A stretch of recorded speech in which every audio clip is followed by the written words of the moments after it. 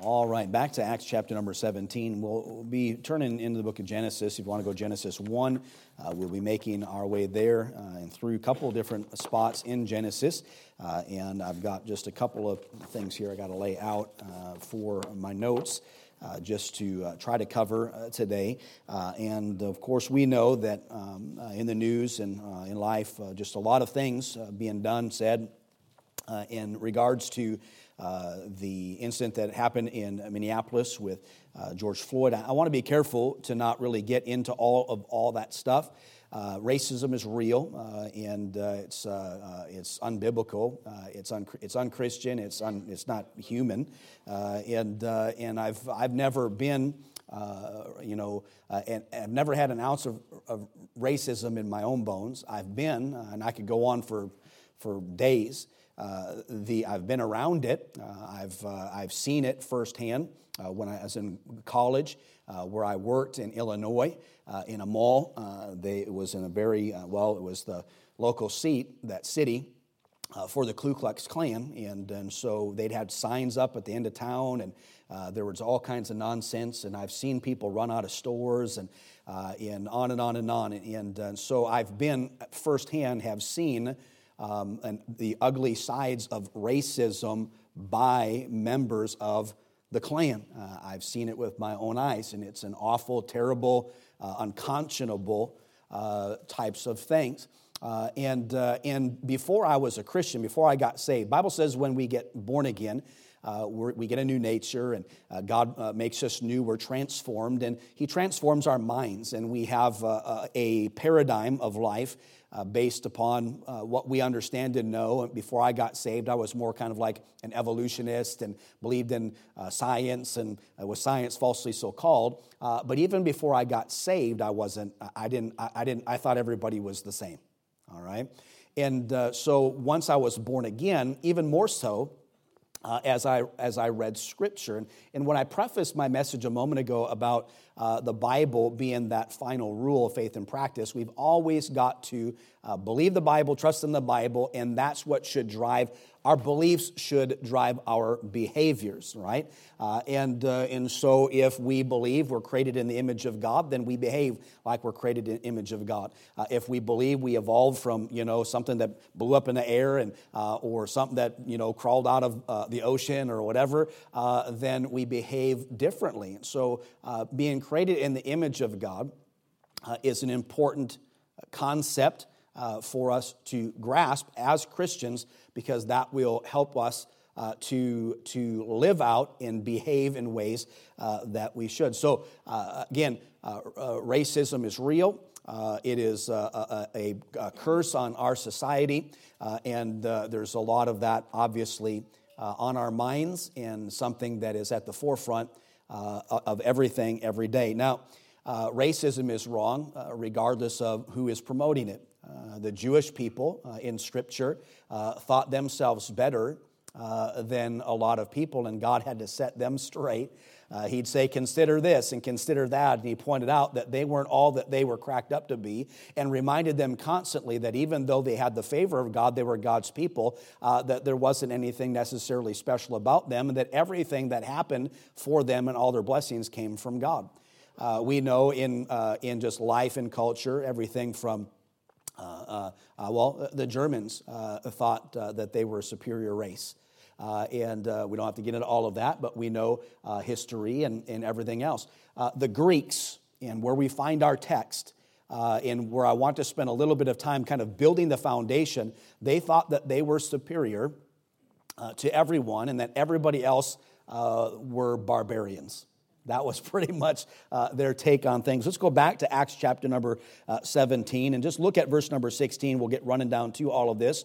And stay with me. And again, you're going to have to be back for the 6 o'clock service to probably get all of this that I'm going to fit in today on this topic.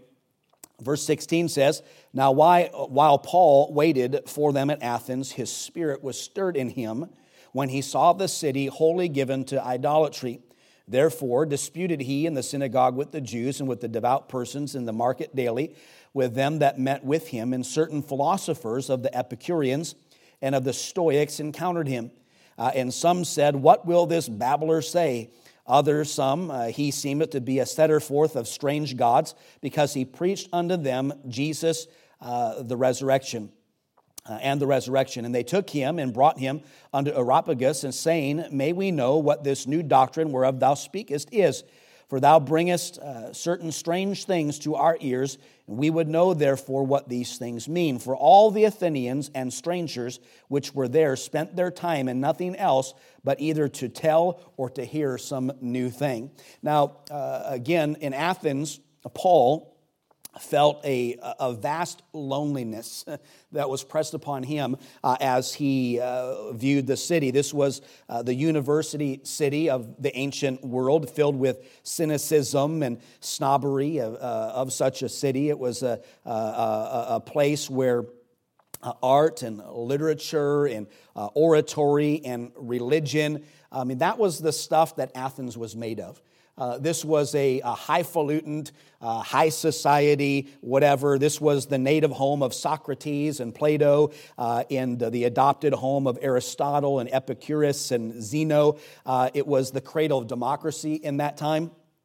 And out of respect for its past, the Romans left Athens alone. It was a free city. It was at liberty and an ally of Rome, and allowed to, even though Rome was conquering the known world at that time, was left to themselves. And with time on his hands, Paul wandered here and there throughout the city, and it was a city that ranked along with Jerusalem and again Rome, and was one of the principal cities of the time.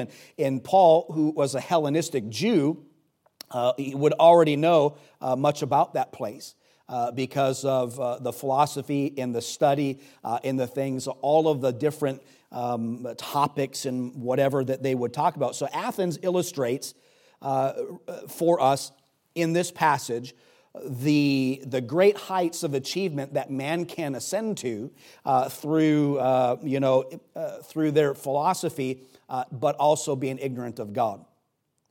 Because they worship all kinds of gods, but they didn't worship Jehovah God.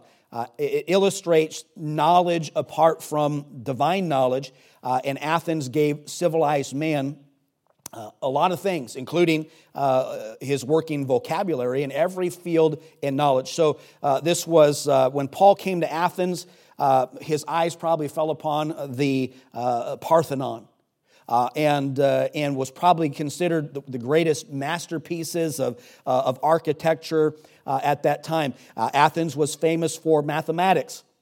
It was the Athenians who laid down math principles and terminology and methods, and Aristarchus and others set astronomy on its course. Archimedes invented the science of hydrostatics, and all of these things were employed throughout the country and other countries. Athens was famous for laying down all these principles. Philosophy was virtually a Greek invention. Plato and Aristotle dominated thought in physics and biology and ethics and political science. The Greeks pioneered the way in political science, and liberty and law and democracy and parliament, and all that stuff originated in Greece. And the Greeks gave the world not only a love for knowledge, but a love for beauty and a love for freedom. And in the Greco-Roman Judean culture of that time, mold and shape much of the thought that really still to this day pervades our culture. But for all that Greece was, it was spiritually bankrupt. They were a city given wholly, as we read in verse number 16, to idolatry. 800 years of Greek mythology and 500 years of Greek philosophy came and went. And Paul here is on the streets, and his heart was grieved over all the things that he saw. Saying all that to say, the Greeks at that time thought that they were superior to everyone else in thought, in action, and whatever, all the things I've mentioned, they thought we were something and everybody else is nothing. So along comes Paul, a preacher of the gospel, saved by the gospel of Jesus Christ, preaching Christ and the resurrection to them. They were interested because they're just interested in all that kind of stuff. I mean, I've talked to people all the time who are interested in religion, but they're lost as lost can be.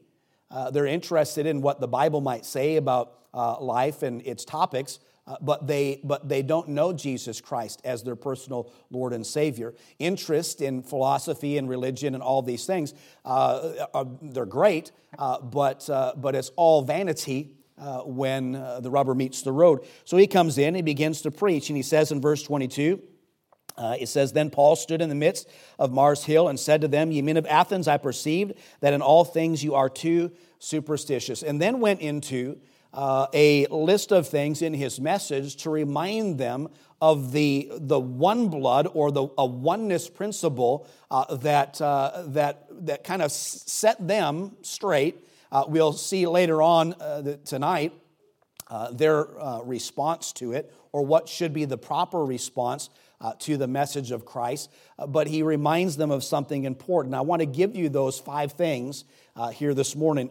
The first thing he said to them is that God made the world and all things, and he talked about a creator God that neither is worship with man's hands as though we need anything. It's in God and through God that we have life and breath. Everything that we have is from him. We don't deserve anything, by the way. I'm thankful for the blessings of God. But we don't deserve them. Honestly, because of our sinfulness, we deserve hell. We deserve judgment. But God is gracious, and He's long suffering towards us, and He loves us, and I'm so thankful for that. But He reminds them of this fact that all men are of one origin. All men are of one origin. Look at verse 26. And hath made God, who made everything, hath made of one blood all nations of men to dwell on all the face of the earth, and hath determined the times therefore before appointed and the bounds of their habitation. Now turn with me back into Genesis chapter number 1. So he says to them, Greeks, you think you're something, and you think you're superior to everybody else, but I just want to remind you that all nations are of one blood.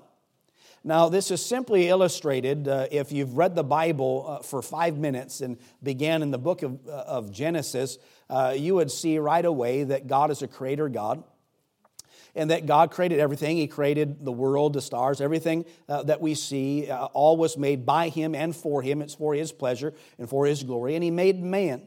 And in Genesis chapter number 1, verse 26, and God said, "Let us make man in our image, after our likeness, and let them have dominion over the fish of the sea, and over the fowl of the air, and over the cattle, and over all the earth, and over every creeping thing that creepeth upon the earth." So God created man in His own image. In the image of God created He him, male and female created He them. And God blessed them, and God said unto them, "Be fruitful, and multiply, and replenish the earth," or to fill the earth, subdue it, have dominion over the fish of the sea and over the fowl of the air. And so God, Genesis 2, verse 7, and the Lord God formed man of the dust of the ground and breathed into his nostrils the breath of life, and man became a living soul. So man was created by God. He created Adam. He created Eve. We could get into all kinds of things about Adam were they the only ones that God created and all kinds of things.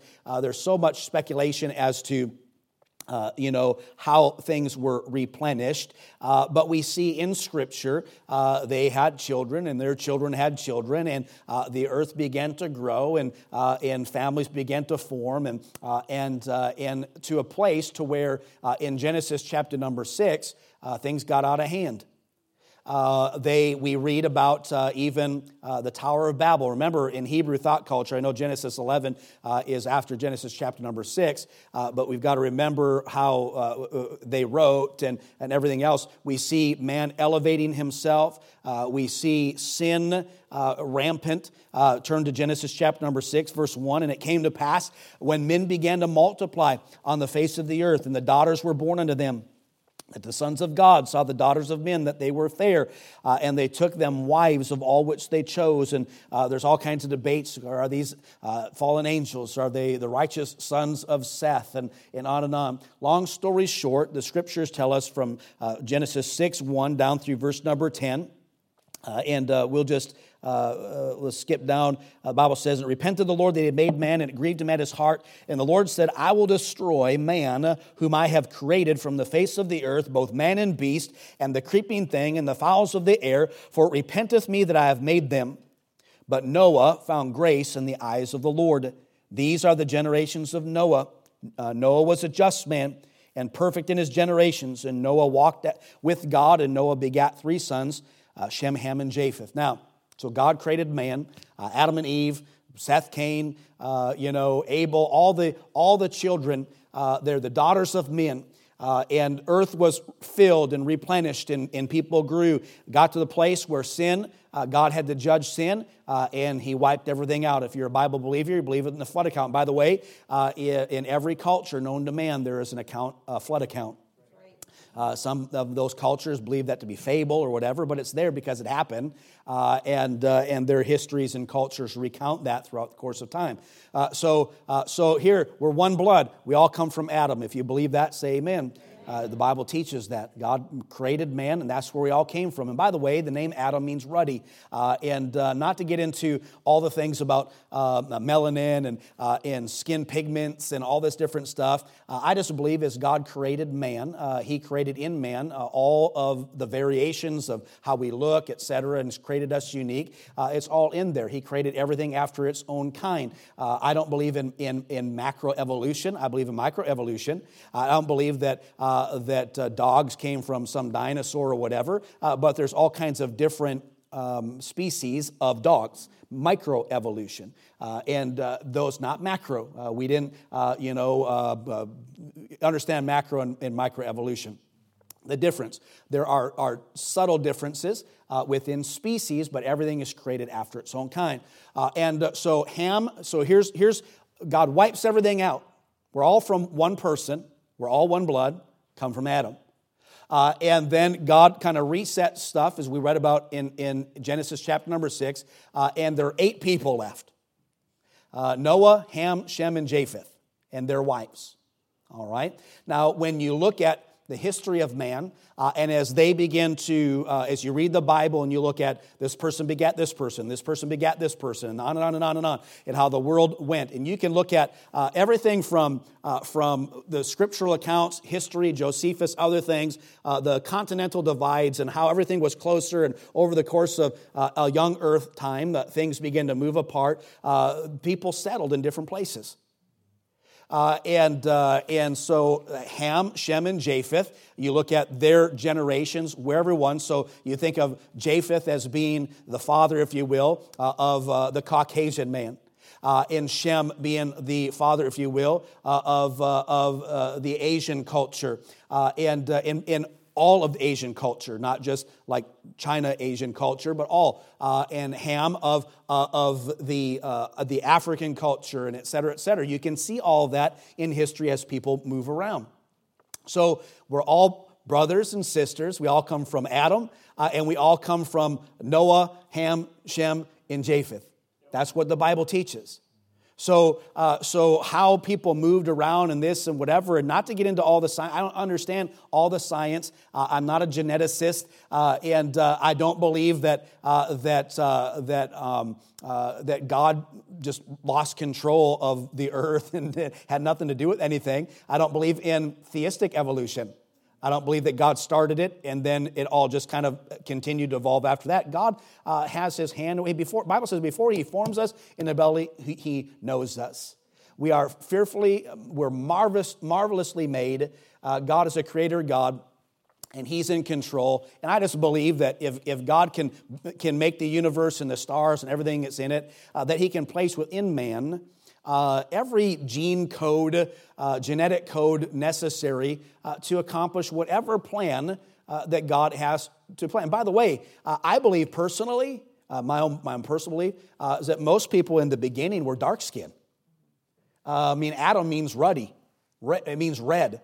I just think that most people at that time were dark skinned, and so if anything, my white skin. I'm not talking about it's not dominant and recessive and all these different traits, because there's all these variations within all that stuff, and the only one in here that knows really how to talk about that is Aaron, and so we there's a lot of stuff involved, but the bottom line, we all come from Adam.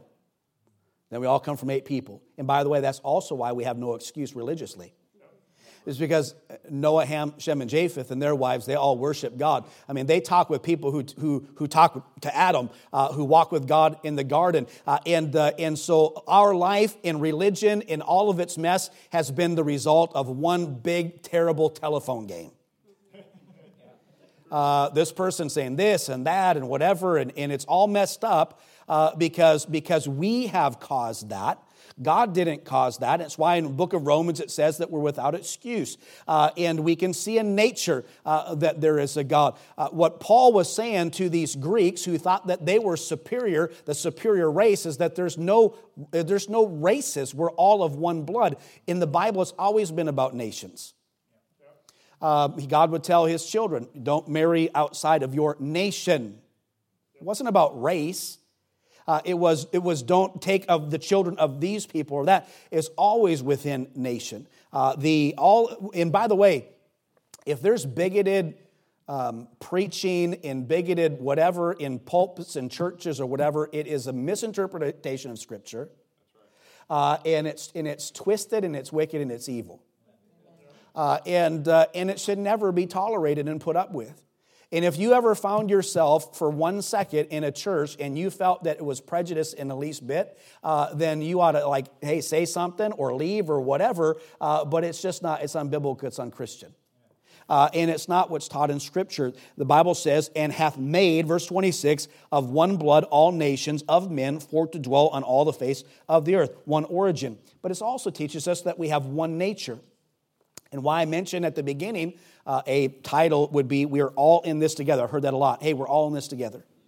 And I understand what they're meaning when it comes to empathy and being, we're all on this earth and we all need to live here and we're all doing this and living through this time and difficulty together. And there needs to be a oneness and there needs to be equality and there needs to be all of that.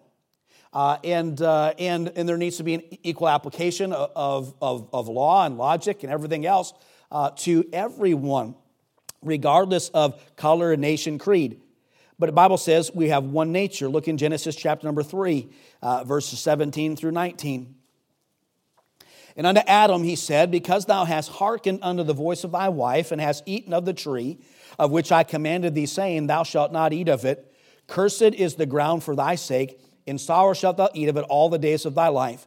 Thorns also and thistles shall bring it forth to thee, and thou shalt eat the herb of the field. In the sweat of thy face shalt thou eat bread, till thou return unto the ground, for out of it thou wast taken. For dust thou art, and unto dust thou shalt return. Psalm 51:5. David says this, behold, I was shapen in iniquity, and in sin did my mother conceive me. The Bible teaches us that there was a curse through one man, sin entered the earth, talking about Adam. And again, we don't have time to get into evil and in the creation of evil, etc. Adam and Eve sinned, and from that there was a curse, and sin was passed upon all men, and we are born sinners. We're born with a sin nature, everyone. It doesn't matter where you're born on the face of this earth. You are born with a sin nature. And by the way, when you get saved, that nature doesn't go away. You have a new nature in Christ, but you have a battle between the flesh and the spirit, the old man and the new man, and you're going to have that till the day that you die. You've got to put your flesh into subjection, and you have to fight back that nature. There are things that I have seen over this last week that have incensed me. They've made me completely angry. But the reason I don't act on that anger is because it would be inappropriate for me to act on that anger. Because the Bible says, vengeance is mine, saith the Lord, I will repay. Now, if I was caught in the middle of something and I had to protect my family or whatever, I would certainly do all that. But I'm not going to go out and look for trouble because God, through His Word, has forbidden me to do so. And so I'm not going to go out there and take my frustrations out on people or properties or whatever. I've seen a lot of horrible things this last week. Hundreds of video clips of brutality and just in violence and savagery like you can't imagine, and perpetrated by people of all colors in different. I watched in Mexico. There's these things are going on in Mexico. I watched a Mexican police officer get lit on fire, and on and on and on. Those videos are all out there. It's everywhere. It's crazy. But here's the deal. Sinners act like sinners. And the reason you might not act that way is because you're a saved sinner. You have the grace of God in you and the Holy Spirit of God in you. Because if it weren't for that, you would find yourself out there and you would follow your emotion and your rage and in the mob mentality and everything else. People get sucked in. Why? Because we have a sin nature. And to do good, we learn through the Holy Spirit and through the Word of God and what is right and wrong, etc. But the bottom line is that everything that's going on in our world is because sin is. We know Jesus is the answer. Sin is the problem, but the sin manifests its way in various ugly, evil, wicked, vile ways. And we acknowledge that sin, and we love the sinner. And we forgive, and we believe what this book says. And so if a white man assaults a black man, or a black man assaults a white man, or they're men. Because we believe what the Bible says, that we're all one blood. In creation, in history, in whatever, in Paul, checking these Greeks, said, hey, buddy, hey, people, you are of one blood, one nation, you've got one origin, and you have one nature. And that is a sin nature that we have all inherited through our father, Adam. And we all have not just one nature, but we have one character. Turn to Romans chapter number 5, verse number 12. I'm already running out of time. That's why you got to come back for the 6 p.m. service. Romans 5, verse number 12. Wherefore, as by one man sin entered into the world, and death by sin, and so death passed upon all men, for that all have sinned. We know the Bible says in Romans 6:23, for the wages of sin is death, but the gift of God is eternal life through Jesus Christ our Lord. He that believeth, the Bible says, on him is not condemned, but he that believeth not is condemned already, because he hath not believed in the name of the only begotten Son of God. We're one in character. We're one in origin. We're one in nature. We're one in character. Sinners, bent on doing wrong, and we all have sinned and come short of the glory of God. I have been gut-wrenchingly appalled at the behavior of human beings this last week, and anticipate it to not really necessarily change, because everyone in this room knows, been there, done that multiple times when it comes to protests and riots and or just the police brutality that was exhibited that started all of this this last week. But here's the thing. I have to, as a Bible believer, look at the sin. And as much as I would feel angry at another human being, I have to realize that they're a sinner that needs Jesus Christ. When we say we are in this all together, it means we've all been created in the image of God. We all come from the same place.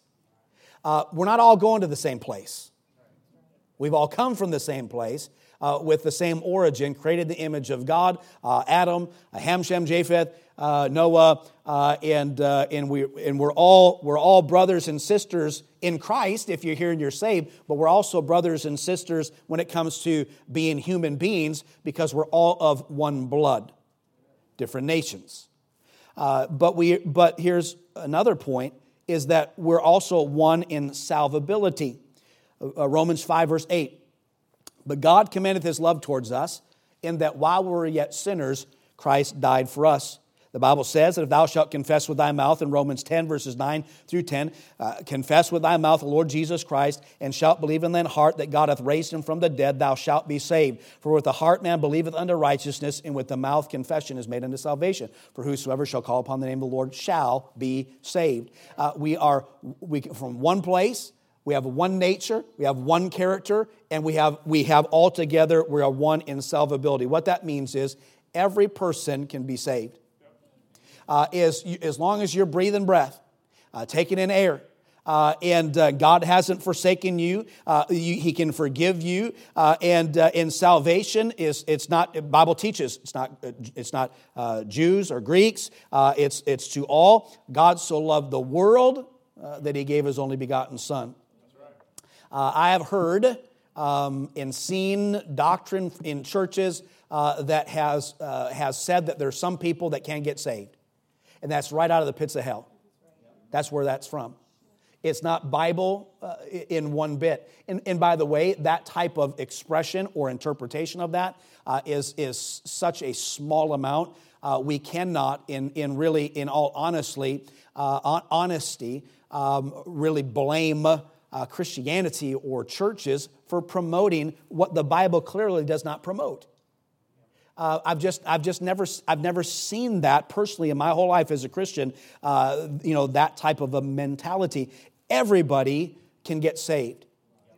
We all fall short of the glory of God. That's why we take the gospel to the regions beyond and go into all the world. I've preached the same gospel message to people in Europe, America, all over the place. I preached the same gospel message to people in grass huts in Papua New Guinea, in Kenya, in India, in Sri Lanka, and all over the place. It's the same gospel message, and people get saved in those places like they do here in Puyallup or in Tacoma, Seattle, any inner city. Everyone needs Jesus Christ. And so we preach the gospel and we tell people their need for salvation. Why? Because we all have one responsibility. Turn with me to Romans chapter number 14 and verse number 10. 14, verse number 10, Romans 14 says this in verse number 10, but why dost thou judge thy brother? Or why dost thou set it not thy brother? For we shall all stand before the judgment seat of Christ.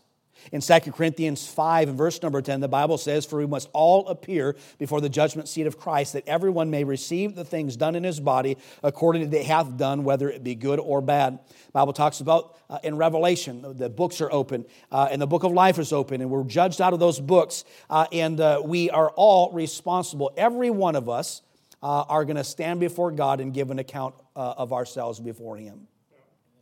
So those police officers are going to give an account to God. Those rioters are going to give an account to God. You are going to give an account to God for the things that you say. And there's been a whole lot of things that have been said, and there's been a whole lot of things that have been said by Christian people that shouldn't be said. Lost people, Christian people, whatever, all over the world.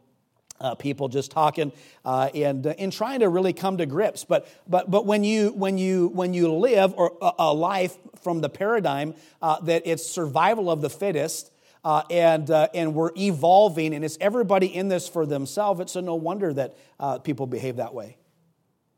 Because what other way would they behave? So we all, whether they believe it or not. Every single person is going to stand before God because we are one. We're all in this together, and we're all have a responsibility to God that we are going to be judged for the things that we do and say and think.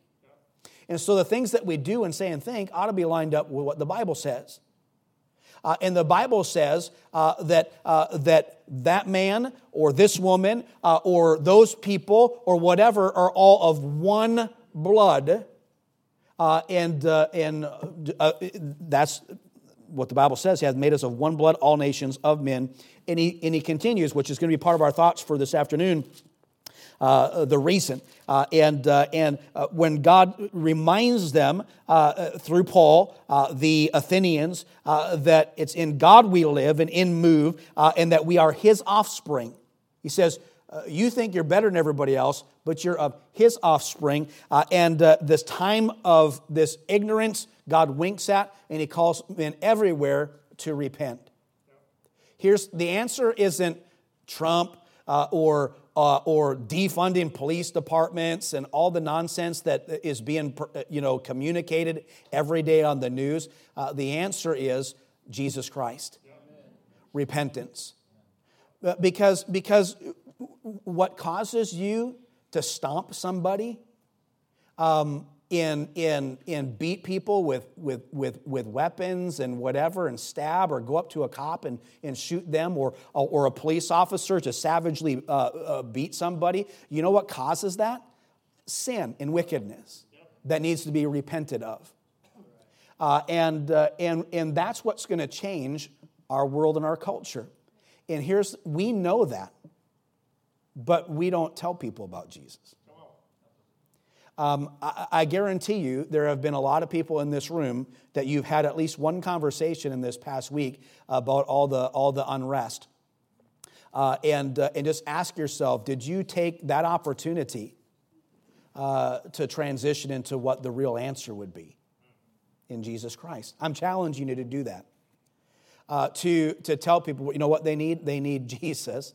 And explain to them that if they repent and ask God, and it's all wrong, it's all equally wrong. I mean, there's been the level of brutality and whatever that you can see is it's crazy. But we're just going to rinse and repeat. I mean, that's because that's what history's been: rinse and repeat, rinse and repeat.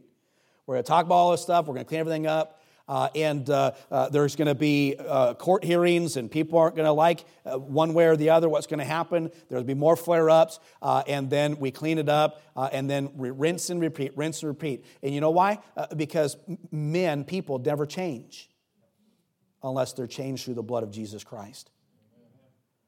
And so how it is that you can love someone and the way that Christ loves them, regardless of their where they're from, their socioeconomic, whatever country, whatever. You got to realize that I realize when I'm sitting I remember when we were in Papua New Guinea, which has been by far my favorite missions trip. And we were in a village, and it was like literally out of like National Geographic. I mean, people live in huts, grass huts. They have like 2 changes of clothes. They eat sweet potatoes out of their garden. That's all they eat. They don't even know what money is. They have no concept of that. And I remember a guy coming out, and he had an abscess on his leg. I had abscesses in my legs. I was on antibiotics when I went there because I'd had some lipomas removed from my legs that got infected, and so I had medicine. And so, and by the way, when we were in Papua New Guinea, it was at the time, I believe, of all the Ferguson stuff, and I had to go to Papua New Guinea to really escape the nonsense of all the racial divide. They just you're white, black, whatever. There wasn't any of that in Papua New Guinea. And so you know, I'm in a village, and this guy's got this big, it's like gangrene abscess on his leg, and so I'm patching him up and trying to fix him, and I gave him my antibiotics. Because over there they just give, it doesn't matter what you got. You just go in, they give you, some pill or whatever, and people just go off in the woods and die because they don't have the medical treatment. And so I'm in a village, in Papua New Guinea patching up a tribal man in a village, and we're the same. I'm no different or no special than he is. And he's my brother. And if he was one of the people that had been saved in those churches, he's also my Christian brother. But there's no difference between me and him. And I've never once thought that as a human being, let alone as a Christian. We are one blood. All nations are of one blood. Bottom line.